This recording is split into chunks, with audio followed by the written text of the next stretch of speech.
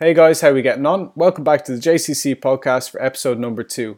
Just want to say a massive thank you for everyone who either shared the podcast in their story or sent me a message on Instagram or a text. I really appreciate it. So today we're joined by Steve Kaps from Primal Education, and Steve has an abundance of experience in the personal training and coaching industry and a long and successful bodybuilding career to date. And that's what we're going to jump into today is really the mindset and the emotion and the psychology that comes with a contest prep and the stress and the anxiety that comes with it and how he's dealt with it. So sit back, relax, enjoy the podcast, and let me know what you think. Hey guys, how are we getting on? So welcome back to episode 2 of the JCC podcast. And I'm really pleased to have Steve from Primal Education here for the first ever guest in the podcast. How are you today, Steve? Very well, Josh. Thank you for having me. No problem at all. So just a backstory into how myself and Steve actually know each other. So when was that actually? Was it in May? March? Early February, yeah. We met in Melbourne. February with Ben Pekorski and Milos. So we did the Melbourne Muscle Camp. I came down from the Gold Coast and we had a small group of 12. Yeah, absolutely. Well, the group was you guys are in the big boy group is what I like to call it. I was actually a bit gutted that I didn't make the cut for it, but looking over at all you boys, all the bodybuilders and stuff like that in there, and the girls as well, all put us to shame. So I was looking up at you guys with a bit of motivation to get. We had some strong people in that group, man. We had the Hattie Boyle there as well, and it was a great camp, and I really took that onto my prep. 8 weeks later, I actually jumped on stage, and was it 8 weeks? Yeah, that was a bit of a launching pad for me. I was sort of 50-50 whether I was going to jump on stage, and I had a few clients who were sort of a little bit struggling with their motivation and discipline. So I thought, hey, I'll use that as a platform, and that sort of took me through to the end of March, which was my comp in Queensland. Nice. Yeah, you were very lean when you were there. I'm surprised it was even 8 weeks out. You could have probably jumped on about then, could you? No, thank you. I was hoping to, man, but a bit of work to go, a bit of cardio at the end. Yeah, nice. So if you want to give the listeners just a bit of a backstory into you, your kind of life in the fitness industry and your business, etc. Yeah, so I started PTing back in 2005 when there was no social media. I was having dinner just before thinking about there was no Instagram, there was no Facebook. I remember as a 19-year-old, I completed my fitness qualification in WA. I commenced working at Good Life between the ages of 19 and 21. Really enjoyed working with any type of client. I worked with a lot of older adults, pre and postnatal, children, and mums and dads. From there, I started lecturing the Cert 3 and Cert 4 qualification, moved into Rio Tinto in the Pilbara in Western Australia, working with a lot of miners, health and wellness work, hearing tests. I did a lot of blood work, drug and alcohol assessments as well. So I looked at total cholesterol, high density cholesterol, triglycerides, blood sugar. So I had a really big passion for analysing blood and getting data and improving lifestyles through health and wellbeing treatments. From there, went back into personal training. My wife and I started off Primal Education in Perth. That was around 4 or 5 years ago. And right now we're working with a range of clients, mainly mums and dads who just want to optimize their health and wellbeing, and really busy people who just want to improve their health. Alongside that, I've got a passion for contest prep. So I have around 8 clients right now who are preparing for competitions in October, November. But like you, Josh, I just have a really strong desire to improve the industry and just get people really good results. And that's from mastering the fundamentals and doing them really well day in, day out. Yeah, nice. And from what you guys are you doing, yourself and Adelle, Steve's wife, have set up Primal Education. So how did that come around, and how would you kind of define Primal Education? To me, Josh, Primal Education's I tend to, with my background in education, I really enjoy not just training my clients, but giving them homework. I'm the type of coach where I'll see someone once a week and I'll give them daily tasks to do outside of the session. So for me, Primal Education was a really good fit in terms of mastering the fundamentals with health and fitness, giving ongoing education, and just making sure that my clients would embed all the lifestyle factors I'll give them into their day-to-day, really. Yeah, nice. And I think both of us talk about that a lot on social media platforms, just those kind of lifestyle habits, those daily box ticks, all of those kind of things that create that weekly box ticked and then a monthly box ticked. And I think that you definitely ingrain that with clients, and it's really good to see. It's helped them improve both kind of the mindset, and this is what this podcast is going to be on mainly, is mindset and their ability to gain tissue or lose body fat for a contest prep, or just the Gen Pop clients as well.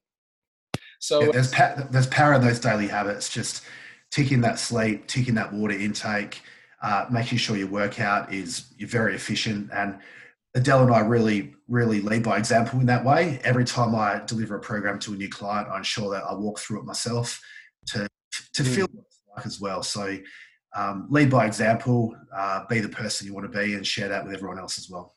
Yeah, walk the walk and talk the talk. And I've seen a lot with, I don't know if you follow a couple of lads over in the UK, some top coaches over there, and there's been a bit of a theme running around social media around there. I know a good few coaches in Ireland are saying at the moment, just walking the walk and talking the talk. And there is nothing more important, in my view, and from especially body composition coaches, or even from just health coaches, you have to walk the walk and talk the talk, because it's that leading from the front, setting the example, ticking the boxes yourself on a daily basis and showing that you tick them, because that's what inspires clients to do it. And if they see, if I've put a 20 set rep finisher on a hack squat or something like that, and they see me doing that, that gives them the motivation then to take it to failure that I am as well. And I know that you do that massively. You're a big walker of the walk, and you talk the talk as well.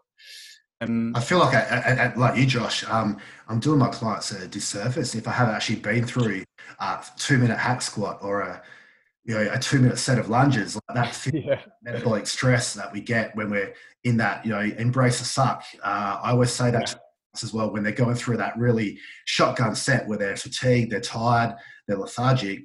I've been here before, guys. I know how it feels. Keep strong, keep mentally strong. Yeah. And then once you tell them that's the goal dust, once you tell them that's the goal dust rep, where they're going to get the best response from, if they have to execute that last rep of the last set, gives them that extra little bit of a push, for sure.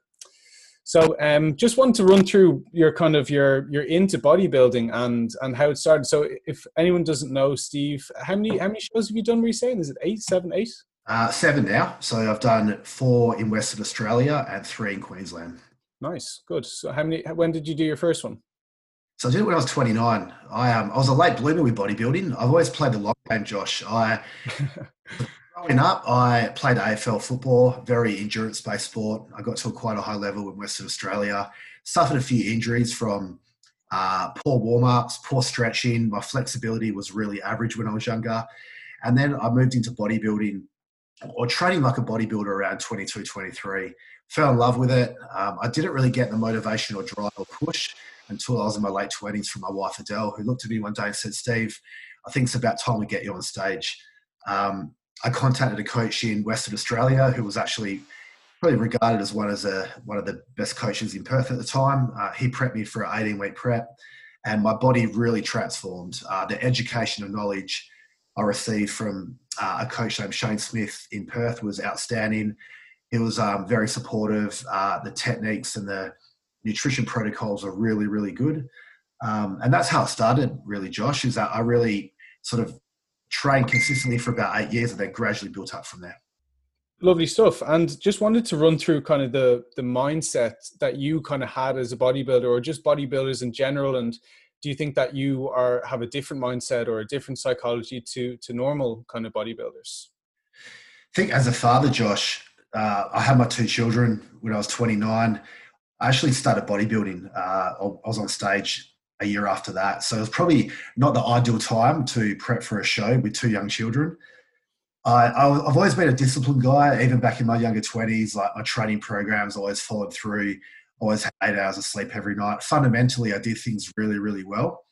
But in terms of the mindset and characteristics of a bodybuilder, probably the big one is the discipline. The ability to show up for every workout, plan meals, execute your sleep, and tick those boxes just to get you through every single day. I know the last 8 weeks of a competition or a contest prep, your mind starts playing games. You're questioning, are you going to look lean enough? Is your training program correct for your body? Are you having enough carbohydrates? Are you going to deplete well? So trusting the process and really understanding that it's such a long-term marathon, really, bodybuilding, is that you usually get better as you get older once you master your body and learn what works for you in terms of the macronutrient profiling and your training philosophy as well. Yeah, and your mind. I'm sure that you'd say it now that if we were to kind of look at yourself back in your first ever prep to now, like what would you think is the difference in your mindset and your ability to handle the pressure, handle the emotion, because it's a very emotionally driven sport in my opinion. Like the psychology of it, the constant battle with yourself, back and forth. Do I look good? Do I not look good? Am I lean enough? How do I get in better shape? All these kind of things. Just this um, constant need to please others as well. It's very externally driven, I think, sport. And what would you tell yourself now if you had a young Steve, 29-year-old Steve, sitting in front of you about to do his first contest prep? What was the coach's name again? Shane Smith. If you, Shane Smith, and a young Steve were sitting in a room, what would you tell? What would you tell yourself at 29 years old? I would not attach to the outcome. A lot of people, all they think about during a contest prep is a show day. Uh, Enjoy the process, embrace every single day, every single workout, every single meal. So for me, Josh, will be not thinking about show day too much, not thinking about the tan, wearing your trunks, your posing, just really enjoying every single day and fundamentally training every workout, delivering on every workout, showing up for every workout, and just smiling after each meal and going, do you know what? This is a really long journey. It's an 18-week prep or a 20-week prep. I'm in it for the long run, and I know it's going to, if I do these things every single day really, really well, when it gets to show day, I'm going to look really good. Yeah, absolutely love that. And that's what I think we both talk about all the time. It's not getting kind of overwhelmed with this big process. And if any of the listeners are thinking about doing a photo shoot or a show or even just simply a transformation, they see themselves now and where they see themselves in, if they have this desired goal to lose 20 kilos, don't think of it as that long-term approach. It's just like Steve just said there. It's that simple box ticking. Can we bring it down from that macro level into a micro level and say, if you were to simply just tick all boxes on a day, if you're to, what are the things that you tell clients to do on a daily basis, Steve? To me, most important is getting into that parasympathetic state. I realized when I was 29, when I was first prepping, my average quality sleep probably 5.5 hours a night. Hmm. Uh, really paid more attention over the last 2 years, shifting from that 29 years of age, I'm 35 in a couple of weeks, to spending more time in bed, walking the dog, spending more time in sunshine. So I very much flipped my mindset around. Working out more is not always better. Working out for 1 hour in that really powerful warrior state and then shifting to that parasympathetic recovery state. So that's my biggest learning, Josh, is 29, guns blazing, every workout, thrash my body. But now it's more of a calculated system where I go, I'm going to go in that zone for 1 hour and I'm going to jump out straight away. Yeah, and I think that's the key as well. And something that I picked up massively from the seminar when you and myself were with Ben was that it wasn't more is better. It's better is better. And just having these kind of daily tasks and having that kind of on a micro level goal setting and not hammering ourselves in sessions and eating less food and doing more cardio, where it's having that I used to do it as well, train 7 times a week, 7 cardio sessions on top, eating minimal food, trying to get it done so quickly. But now I think that you'll say as well as myself, it's just having time on our side now and just enjoying the process and taking your time. And that's going to be cause a much less stressed Steve or Josh in this case, a less stressed individual, which is going to only have a better implication on body composition and your ability to actually grow tissue at the end of the day, because it's that parasympathetic side of things for sure. Yeah. It's definitely a learning process to try and, as a young male, we think, work hard, keep working, result, dig deeper, come on, push yourself. And you get to sort of that mid-20s, late 20s, where you go, all right, now I need to recover better. I need to eat more. I need to fuel my body for performance. And it was a long process for me, Josh. It took me to around 28, 29 to realize that. Yeah, and that kind of leads me to the next question, actually. What are the kind of the different methodologies that you're now using that you didn't use in, like, let's say so any beginners that are listening, like when they walk into gym for the first time, they don't know what to do. And what would your advice be to them, like in terms of the methodologies for training or nutrition setups? What would those be? In terms of training, Josh, and programming, I'd always get a posture analysis from a professional coach who knows what to look for in terms of routed shoulders, any posture abnormalities, looking at weaker body parts as well. I know a lot of men that I see in their early 20s have big biceps, big triceps, but underdeveloped pecs, underdeveloped lats. So a really good analysis from a coach who has maybe been a bodybuilder before, or someone who knows what they're looking at in terms of anterior, posterior, top and bottom. In terms of nutrition, fundamentally, uh, carbohydrate cycling has always worked for me really well. I've always consumed high carbohydrates on leg days and back days where my weaker body part. But yeah, definitely getting an approach or getting a professional judgment from someone who knows the body really well, knows mechanics, and knows how to perform every exercise really, really well.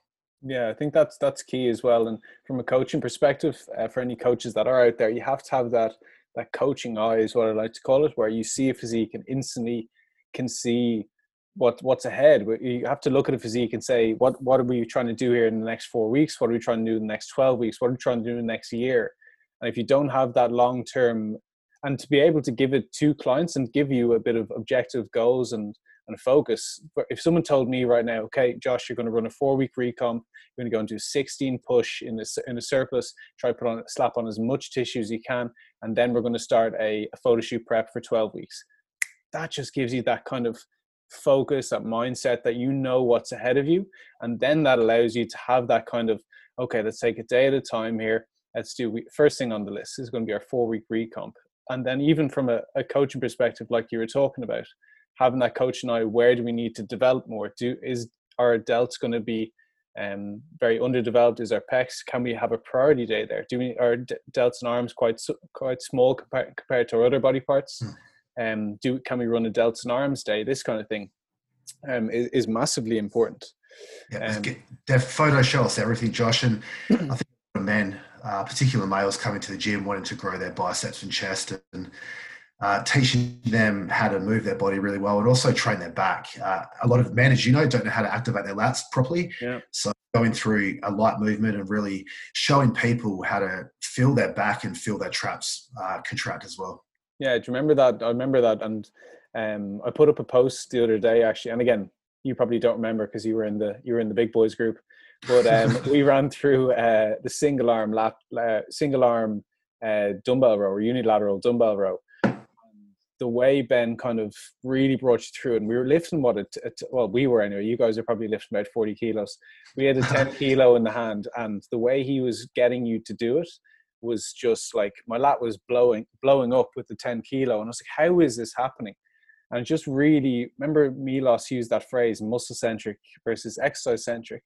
The difference between putting someone on a hack squat and just get 8 reps out of there and just get rid of it. And then it's that phrase kind of don't count the reps, make the reps count. And trying to make it as exercise, as muscle centric as you can, and really, really feeling the reps is so important when we talk about trying to add tissue to the body.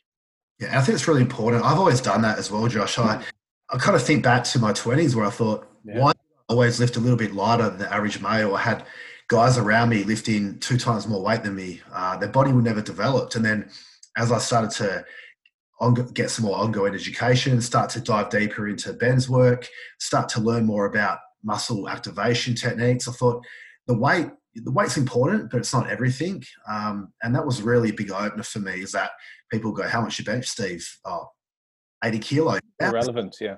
But you can make 80 kilo feel a lot heavier if you move through that pattern and move through space really well. Yeah, absolutely. I think that's such an important note for everyone to listen to. It's how well you can, and something that I think that you push a lot on your social media is the load is irrelevant, the reps are relevant, the volume is irrelevant, intensity workout is relevant. If you can't nail down and contract tissue, you're wasting your time. You know, so this is why it's important for beginners to, like you said, get a posture coach, get a personal trainer. I wish I had you or me or anyone as a personal trainer early days, because I wouldn't even want to look at the stuff that I was doing, thinking that I was deadlifting perfectly and all this. But again, that's one of those things where you say you have to learn from your mistakes, I guess. So having the right mentor in place and having someone who's lived that and lead by example before. Yeah, yeah, absolutely. So running through to the next point, and I wanted to run through your last contest prep really, and to try get a little bit dive into kind of the process, how long it was, kind of the emotions and the kind of mindset at different stages of prep. So if we start, bring the listeners back to the very beginning. How long out were you? What was our setups, and where were we kind of mentally at that stage? So I live with the process and the thought around keeping quite lean all year round. My off season usually I only gain 4 or 5 kilos. So on contest day, I'm usually between 92 and 94 kilo. In the off season, I push 98 to 100. So relatively around 10, 11%, I hang around in my off season. I tend to prefer a shorter prep. It's less demanding on the body mentally and physically. In terms of training programs and split regimes, I usually don't train arms very often now. I spend a lot of time in my chest and back, my lower body, and then arms I train usually every 2 or 3 weeks because they develop quite quickly. But I just pay very particular attention to how I feel in every rep. I don't count reps, I don't count numbers. I just feel the weight. I add a bit of progressive load overload every 2 weeks if I feel like my body's ready for it. And I just think every set challenge, every rep challenge. And usually my workouts last between 50 minutes to an hour. I'm normally in that beast mode, out within a 60-minute time frame, and into that parasympathetic recovery state. So in terms of training programs, Josh, usually my programs are between 4 to 6 weeks. I'll reevaluate. Leading up to a contest, I'll do a lot of giant set training, which gets me very, very lean. I find that the giant set methodology around short recovery period, 10 different movements paired together, gives me that cardiovascular effect as well and that metabolic stress. So I spend a lot of time digging deep. Between 6 to 8 weeks out, I'll bring giant sets in, and I find that's enough for me not to do cardio until usually 2 or 3 weeks out of the contest. Wow, Jesus, that's very impressive. And I know how hard those giant sets are from first-hand basis when Milos brought us through. What was that one for delts again? I think we did 16? 17 or 18 movements in a row, and I embrace that. I really enjoy the metabolic build up. Oh, I can't do it. And I tend to go into that athlete mindset where I'm like, all right, I'm right in the bubble here. I put a circle around my body and go, it's just me and the dumbbell and all the machine. I sort of I close my eyes a lot when I train now. I really internalize the workout and go, all right, I'm not going to watch anyone. I'm just going to feel every rep, and that's got me through some of the most aggressive workouts I've had in Melbourne, and also from my coaches back in the Gold Coast who basically wanted to murder me at some point. I got through them. Yeah, I'd say so. And that's a kind of, I've talked about it a good bit on my social media, kind of a MIFS set is what I like to call it. So a maximal internally focused set. So something after doing, let's say, an RDL for an example where we do like a neurological set for, let's say, 6 to 8 reps, really heavy. And then we kind of have a back off set where we take 25-30% off the load and just get that maximal internal focus. Doesn't matter what the volume is, somewhere between 8 and 12 reps usually, but just trying to rinse the tissue, trying to get really into the muscle, that mind to muscle connection, like the phrases that most people will use, and just trying to feel every single millimeter of that contraction. That's the same kind of concept there. It's so important to have, isn't it? It's number one priority for me, Josh, is that I make sure every rep is governed like just perfection. Standardized. If I do a sloppy rep, I'll make it up with another one. Yeah. Just to make sure that I feel like I'm doing the correct thing, and my mind works like that. 2 or 3 sloppy reps, then I've got to correct it with 2 or 3 quality reps. Nice. And so I'm going to regress a little bit and go back to the start of prep. So how long are we out from prep when we do start a contest prep? Usually how long do you give you? Yeah, for me, 16, 20 weeks. I've done some really short preps as well that have been 8 to 10. An example would have been in Melbourne early this year. After my show in November last year in Sydney, which I came second in the Nationals, I stayed quite lean from over Christmas to January. That muscle camp in Melbourne in February was a bit of a launch pad for me in terms of training twice a day, as you know. I actually dropped 2 kilos over that 4 or 5 day period just from that aggressive training volume and what Milos took us through as well. Yeah. But it really it depends, Josh. If I feel really lean, I'll do a short prep.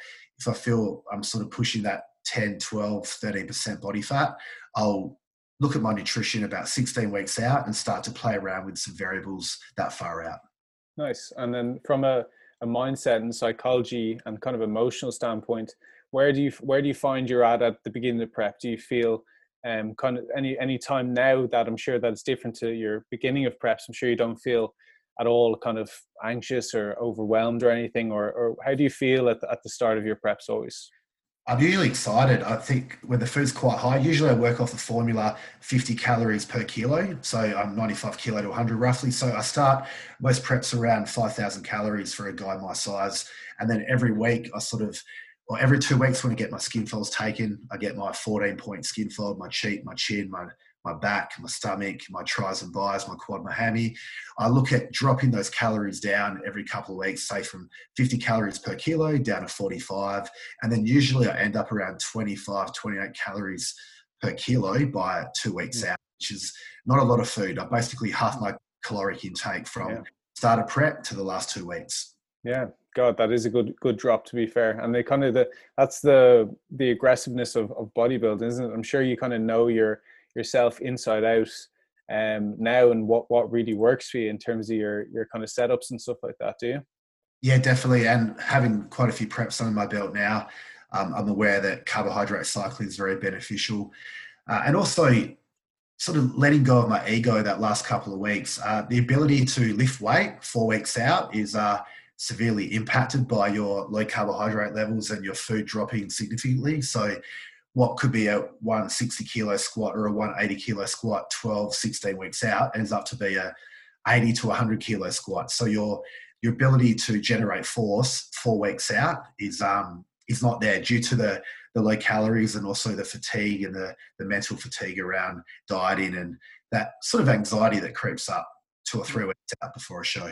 So I found it quite challenging to get through my last couple of workouts because I was lifting weight and not feeling any contraction because I was around, I think my skin folds had me about 4.5% on my first couple of shows. And I couldn't feel anything. I was like, where's the carbohydrates? Where's the carbohydrates? And nothing was coming in. So I was just, depleting as much as I can. And then, of course, a couple of days out from a show, usually load up with glycogen and carbohydrates. Yeah. I think you touch on it there, kind of when we kind of were pulling everything down from that kind of 16 to 11 weeks, everything's all happy and everything, food is quite high and you feel great at the beginning of prep. But then as we get closer into prep, how does everything start changing? What happens to your kind of mind, your mindset, like you said, the anxiety of it creeping up? Oh, now it's getting real. We're 3-4 weeks out. What starts playing on your mind, and how do you manage it? How do you deal with it?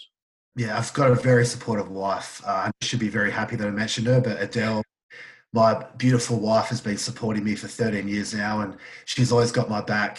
She gives me the time to maybe go for a holiday for 4 days. I do very well when I'm isolation by myself. I tend to get in my own headspace and train really, really hard. So there's been times, Josh, where I've been in Perth and I said to Adele, we're running a business, and I said, can I have 4 days off? Can I fly to Melbourne for 4 days? And I did that 3 years ago. She sent me to Melbourne at Doherty's gym in Brunswick, and I spent 4 days just training, getting my head right, journaling, writing down how I was feeling, and I came back and I felt amazing. So for me, the lack of sleep is a big one. The last 4 or 5 weeks when those hunger pains are quite severe, I tend to wake up every 3 or 4 hours thinking about food. But what gets me through is that big why, that declaration at the start of the prep saying, what am I going to become? What am I doing this for? And how I'm going to show up for myself for each workout. And the impact it's had on my business as well. I know a lot of my clients like to see me on stage. The first time I was in Perth, I had, I think, about 12 clients watch me on stage. And that gave me a lot of belief. Yeah. I'm helping people just by being a leader and stepping foot on those bright lights where you're all tanned up and displaying your body. So for me, showing up for my clients, showing up for myself, and just battling those hunger games the last couple of weeks. Yeah, absolutely. I think having the why, and again, something that we talk about a lot, is having the why at the forefront of the head. And when you get into those tough stages of diet and prep, now I've never gone to the depths of a contest prep before, but there are times where it's just you don't want to, and I'm sure all the listeners go through this themselves. It's the time where it's pissing rain outside, and either myself or Steve have told you need to nail 13k steps today, and you look down your Apple Watch and says 6k steps, and what do you do then? Do you have that resilience and mindset to go out? And what is going to get you up off the couch? And it's going to be that why factor. Why do you want to do that? Is it something as simple as, I want to be able to, and I've had clients say this to me before, I have a kid on the way, I want to be able to actually run around the park and kick a football with them without being completely gassed and can't breathe? Or is it to jump on stage? Is it to improve our body composition? Is it to improve our self-confidence? I think that's a really important point you made there, Steve, just about how important having that why is at the forefront the whole time to guide your motivation massively. It's really important, Josh. And an example that I give to my clients right now is that every time I have a contest prep client, they handwrite a declaration about what they want to achieve during the prep, their big why, how they're going to do it, how they're going to show up for their family, how they're going to show up for themselves, and they plant that on their mirror. So every morning they get out of the shower and they go, trust the process, embrace the suck, embrace the hard days, smile when it gets hard, make every workout count. That's the type of information that I give my clients around. Just that reinforcement every morning that it's a human experience of just struggling a little bit, suffering, but something always comes out of struggle, and it's normally a good thing as well. I love that idea. And that's what it is. It's just embracing the suck, isn't it? And just being able to know that this is the hard stuff that happens, and then you're only going to be able to grow. And I talked about in my first podcast, having that growth mindset. And that's the sort of stuff that allows you to become resilient and to have that growth mindset for sure. It's so important. And yeah, surrender. I think there's a lot of power around just surrendering and going, I'm just going to trust my coach. I'm just going to trust the training program and do those daily tasks that lead you towards a contest and your time on stage. Yeah. And just jumping back to, I think you said it there yourself, gratitude journaling and journaling and kind of, I think you might have mentioned meditation there. When you get into those really, really latter stages, I'm talking about this kind of last week or something, those last 7 to 14 days, or even as close to 3 days out, what do you utilize to try and manage ridiculous amounts of stress and anxiety that come with bodybuilding? Two big things that stick out for me would be conversations with my wife, talking around how I'm going to show up on the contest day, her support, and also spending time in nature. Nature's a great healer, so I tend to go hiking the last couple of weeks, spend time at the beach, breathe the fresh air, spend time on the sand. So I really connect with nature the last couple of weeks of the contest prep, and that really has a healing effect on me and gives me the ability just to push through those last couple of weeks, because the last 2 weeks of workouts are a struggle. I'm sure everyone could agree with me on that who does a contest. So nature is always calling me the last couple of weeks of the contest. Yeah, nice. I think I it's Larry Doyle calls it, I don't know if you know him, he's an Irish coach, calls it vitamin N, and it's the nature and just trying to get out there. And that's simply what all you're describing there is parasympathetic nervous system dominance. That's literally it in a nutshell, and just trying to stay in that side of things, just trying to relieve stress and try and push anxiety away, and all these kind of things is so important. And I'm sure getting out in the sand, that's grounding. All this kind of stuff has so much research back behind it, and it'd be silly for us not to utilize it. And it's always, and I say this to clients all the time, that when the days are good, we forget about all these things, and then we don't have it in our back pocket to pull it out for when we have an awful day where something happens in work, or we break up with our spouse or something like this, and then shit hits the fan and we don't have anything to pull. And it's having that kind of wealth of experience in stuff like gratitude journaling and guided breathing, meditation, grounding. If we have this experience in our back pocket that we can pull out and just be able to flip the switch and push that parasympathetic side of things, it becomes much, much easier to deal with. Definitely, like the ability to earth and have your bare foot on the sand or the grass has got a good healing effect. And I've really connected with that the last couple of years of contest prep, is the spending time in nature and healing my body that way. Yeah, absolutely. Such an important part of things. And then after the show, then what are the kind of the emotions that come with post show, other than the want to eat as much as you possibly can, I'd say? I'm very different, Josh. I'm a unique person when it comes to what happens after the show. I'm already planning what's going to happen next. I burger, I have a thick shake, I go through a couple of chips. I never blow out. I know a lot of people walk off stage and go, all right, I'm just going to annihilate as much food as I can in a 48-hour period. Yeah. I will enjoy a meal. I don't drink alcohol very often. So I'll wake up the next day and usually start thinking about my business and going, how can I show up better for my clients? How can I offer more value? So I'm already thinking ahead about the next prep. I've been told in the past that I need to celebrate a little bit more and really enjoy my time on stage. But to me, it's my lifestyle. Yeah, I love it. Hand in my heart, I've never been overweight before, just because I love training and I love nutrition and I love looking after my body. Yeah. But after the contest, normally a photo shoot is always good fun, and also going out for a nice meal and just celebrating in a very low key fashion with my family and my wife and kids. Yeah, nice. Love that as well. And I think a lot of people do blow over a lot, and they just almost probably get overwhelmed with what's happened, and just that kind of relief, and just completely let loose when we know that that is absolutely not the best thing to do, and that's your most responsive state, and you don't want to throw it away. Like you said, having a meal out and doing all these things is nice, and then just being able to reel it back in, and then just planning the kind of rebound out of there is very important. So I'm more excited, Josh, about the food fueling my workout. I think you yeah because I love healthy food. I love eating a lot of healthy food. So I'm just thinking about the carbohydrates that are coming in so I can perform better in the gym. So I'm already thinking about how can I reverse diet and how can I get stronger in that initial 8-week period after my contest, because your ability to build muscle is in a really good spot when you're that lean. Yeah, big time. So I utilize it as a time to put on a couple of kilos of lean tissue and really enjoy my workouts with a smile again. Yeah, big time. I think that's the way to look at it.